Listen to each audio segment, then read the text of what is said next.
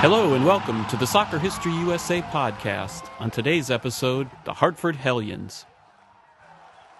The Hartford Hellions were a team in the Major Indoor Soccer League, or MISL. The franchise lasted only 2 short seasons, compiling a dismal record of 19 wins and 53 losses. At the end of that time, the club was sold and relocated to Memphis. On today's podcast, I want to look at the case of the Hartford Hellions and try to understand what happened.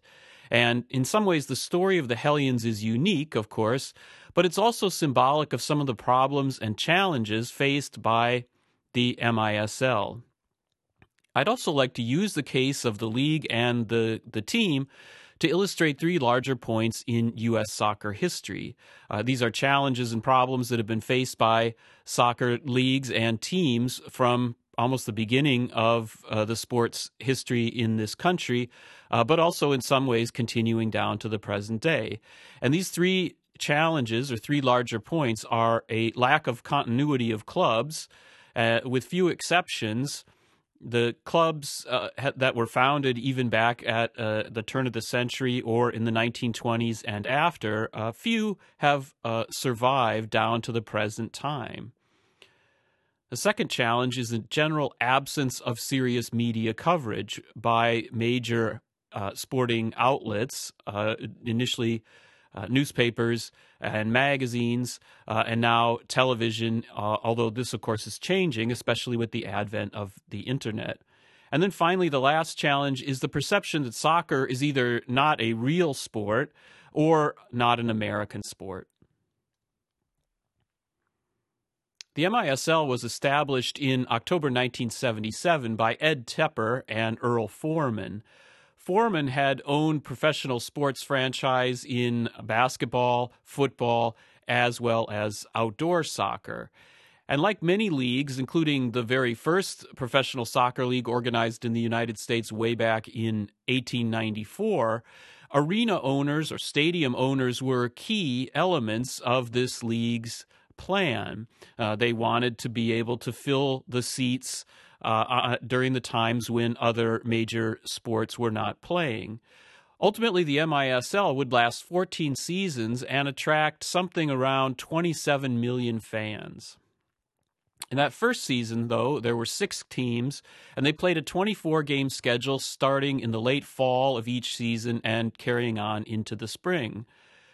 There were a few differences with traditional soccer, and most of these rule changes were designed to improve the sport's position on television. And so it included dividing the game up into 4 15-minute periods to better facilitate the placement of commercials.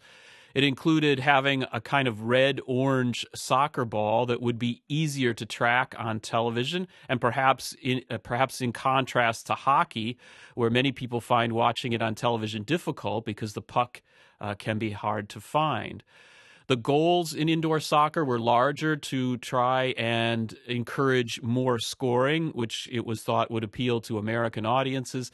And they also had strict rules, well, maybe not so strict, but they had rules regulating that a majority of the club's roster had to be made up of American players. And while this was a rule, in general, there were ways around it.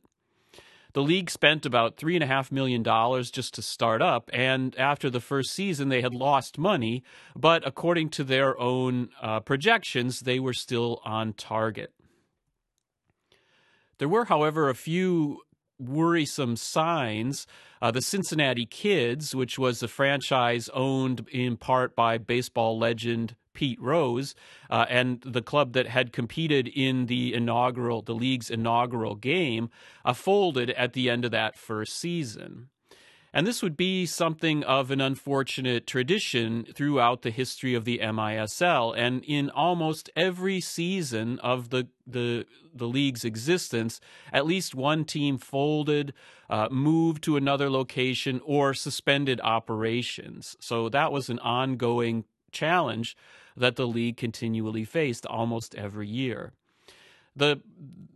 This lack of consistency in terms of the franchises made it difficult in some ways to build established fan bases. It precluded the development of rivalries if a club didn't know who or what other teams were going to be playing from season to season. And it gave the whole enterprise a sense of instability. Despite this, however, by 1983-84 season, the indoor version of soccer was more popular than the North American Soccer League, the outdoor version. And after the NASL went belly up in 1985, MISL was the only top-level professional soccer being played in the United States. In 1983, Frank DeFord wrote an article for the magazine Sports Illustrated called Show, Sex, and Suburbs. And if we take a few minutes to examine this article carefully, we can see some of the successful things that the MISL accomplished, but also some of the problems and challenges that it continued to face. This major article by DeFord was one of the few, maybe only a handful of larger, multi-page articles that Sports Illustrated ever published about the league. So even though the league was around for 14 years, there were only literally one or two or three major articles written about the league. And so the league continually faced the difficulties in getting the attention of major sports media outlets. And this is the time in the 1980s before large-scale cable networks existed, before the internet existed. And so Sports Illustrated was one of the fundamental sources of sports journalism, of sports information for most people. The league also had difficulties getting into major newspapers, especially in large cities like even New York. And part of the problem here may have been the lack of betting lines. At least that's one of the arguments that DeFord makes in his article, that sports fans often turn to the page, look at the betting lines, or at least it was free publicity. And he relates the story that Jimmy the Greek, the famed gambler and later football commentator, offered to create lines for the league, but this would have costed something like $400 a week, and so they declined. The league was, from the beginning, marketed not necessarily as a sporting event, but more of a spectacle and an entertainment event. Ron Meyerhofer, who would own the Denver Avalanche, said, "We are not in the soccer business, but rather in the entertainment business." One of the major aims of the MISL was to try to bring in female fans. And so they devised a whole series of marketing measures and campaigns designed to appeal to women. One of them was the sex appeal of the players. The Philadelphia Spirit, for instance, had a radio advertisement that included the line, "Hot legs, hot time, hot action." The clubs had cheerleaders. The Hartford Hellions squad at one point was going to be called Hell's Bells, and the Denver Avalanche were cheered on by the Snowcats. Not all teams tried to use sex to sell their sport, but many of them did, and it was a common feature of the league. In fact, many players or many franchises, including Denver, when the teams came out of the dressing room and onto the pitch at the beginning of the game, they brought with them roses, and then they would hand these roses out to female fans in the audience. Another way that the clubs tried to appeal to women was in their role as mothers. And so the league and various clubs really emphasized community engagement, as we would call it today. And so, for instance, the Kansas City Comets one season made over 500 community appearances in the city and surrounding areas. And this, too, was quite successful. And the MISL, for a time, was the only major sport with an audience that approached something like 50% women. Overall, the marketing ideas and innovations of the MISL was probably one of its most significant contributions to the history of American sport. And even DeFord in 1983 described or characterized the MISL as, quote, what a fully integrated sports promotional effort will henceforth resemble, unquote. And anybody who's ever been to an NBA game or even an NFL football game will probably see some echoes of these stunts, many of which were pioneered by the MISL. Now, DeFord's article is complimentary in many respects, although one might argue that he takes a fairly traditional view of sports and that this whole idea of sports as entertainment was still something fairly shocking and unorthodox and very non-traditional in 1983. But he also has a kind of condescending attitude, I think, towards the sport, and he describes it in ways that are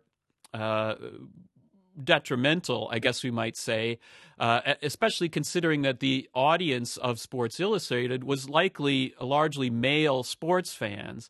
And so he describes, for instance, the players as six little fellows to a side, and he describes the red-orange ball as looking something like a ladybug. So the implication here is that this is not quite the manly sport something like NFL football would be.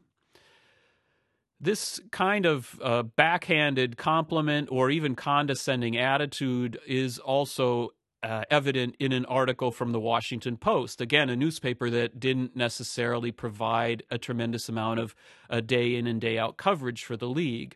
The writer described indoor soccer as a schoolyard game that rubs the purist like fingernails on a blackboard, and described or quoted a fan who was attending a Baltimore Blast game only because his friend was one of the officials. The fan stated simply, "I prefer soccer." The major problem for the soccer league, however, and its franchises was that it simply wasn't making money. By 1983, the league had lost something like an estimated $21 million. And perhaps even more worryingly, they were not really making it in the major sporting markets of the country. So Los Angeles, Chicago, even New York City. And one of the league's early successful dynasties, I guess we might say, the New York Arrows, they won the league title in its first 4 seasons. They were bankrupt by the end of the 6th season. So the league had continual problems locating successful franchises in major metropolitan areas. The Hartford Hellions were the brainchild of local sportscaster Roger Sim, who would later lose his home in this whole debacle. He initially had the idea to bring a MISL franchise to Hartford, Connecticut, and a friend of his recommended William Chipman as a potential partner and fundraiser. Chipman was a 35-year-old CPA who had no soccer experience or even any experience in sports or sports marketing. He did have a growing reputation among the wealthy of Hartford for providing tax shelters for his rich clients. Eventually, several years later, and after the Hellions had moved away to Tennessee, he was convicted for tax fraud and would spend some time in prison. The connection between, I guess we might say, tax benefits and ownership in the major indoor soccer league was not necessarily unusual. Again, to quote Ron Meyerhofer of the Avalanche, he said the league was run largely by men who understood the nuances of the federal tax code. On April 24th, 1979, the MISL awarded a franchise to Sim, Chipman, and 2 other investors. And they were given a deadline of mid-September 1979 to raise an estimated $600,000 to make real this franchise and to put a product on the field. They sold shares to a number of investors, but not enough was raised, and so Chipman proceeded to falsify various records and to use deceptions that enabled more investment to flow into the club, but they did not raise nearly enough capital, and this would be a continuing problem for the Hellions. This was perhaps not unusual. Even the Avalanche, who were run by people who had both marketing experience and extensive soccer experience, when that franchise began, they had an initial starting investment of $1.7 million, which was less than they had hoped to raise, but still was more than twice as much as the Hellions. And even the Avalanche couldn't survive more than 2 seasons. The Hellions faced other problems. The Hartford Civic Center, where they were going to play their home games, had been undergoing repairs and was not ready by the start of that first season. And so the club was forced to play games in cities like New Haven and Springfield, Massachusetts. The club also suffered a series of what might be called self-inflicted wounds. They alienated the state youth soccer organization by scheduling games during the championship weekend. There were questionable PR moves, like fabricating a story that the Hellions were about to sign Giorgio Canaglia from the Cosmos. There were dodgy sorts of personnel moves, hiring people and then firing them without really any explanation weeks later. One player even put himself on waivers. Hubert Vogelsinger, who was the head coach of the San Diego Shockers of the North American Soccer League, was hired to be technical director, but clashed so much with Chipman that Vogelsinger eventually called him a maniac who was impossible to work with.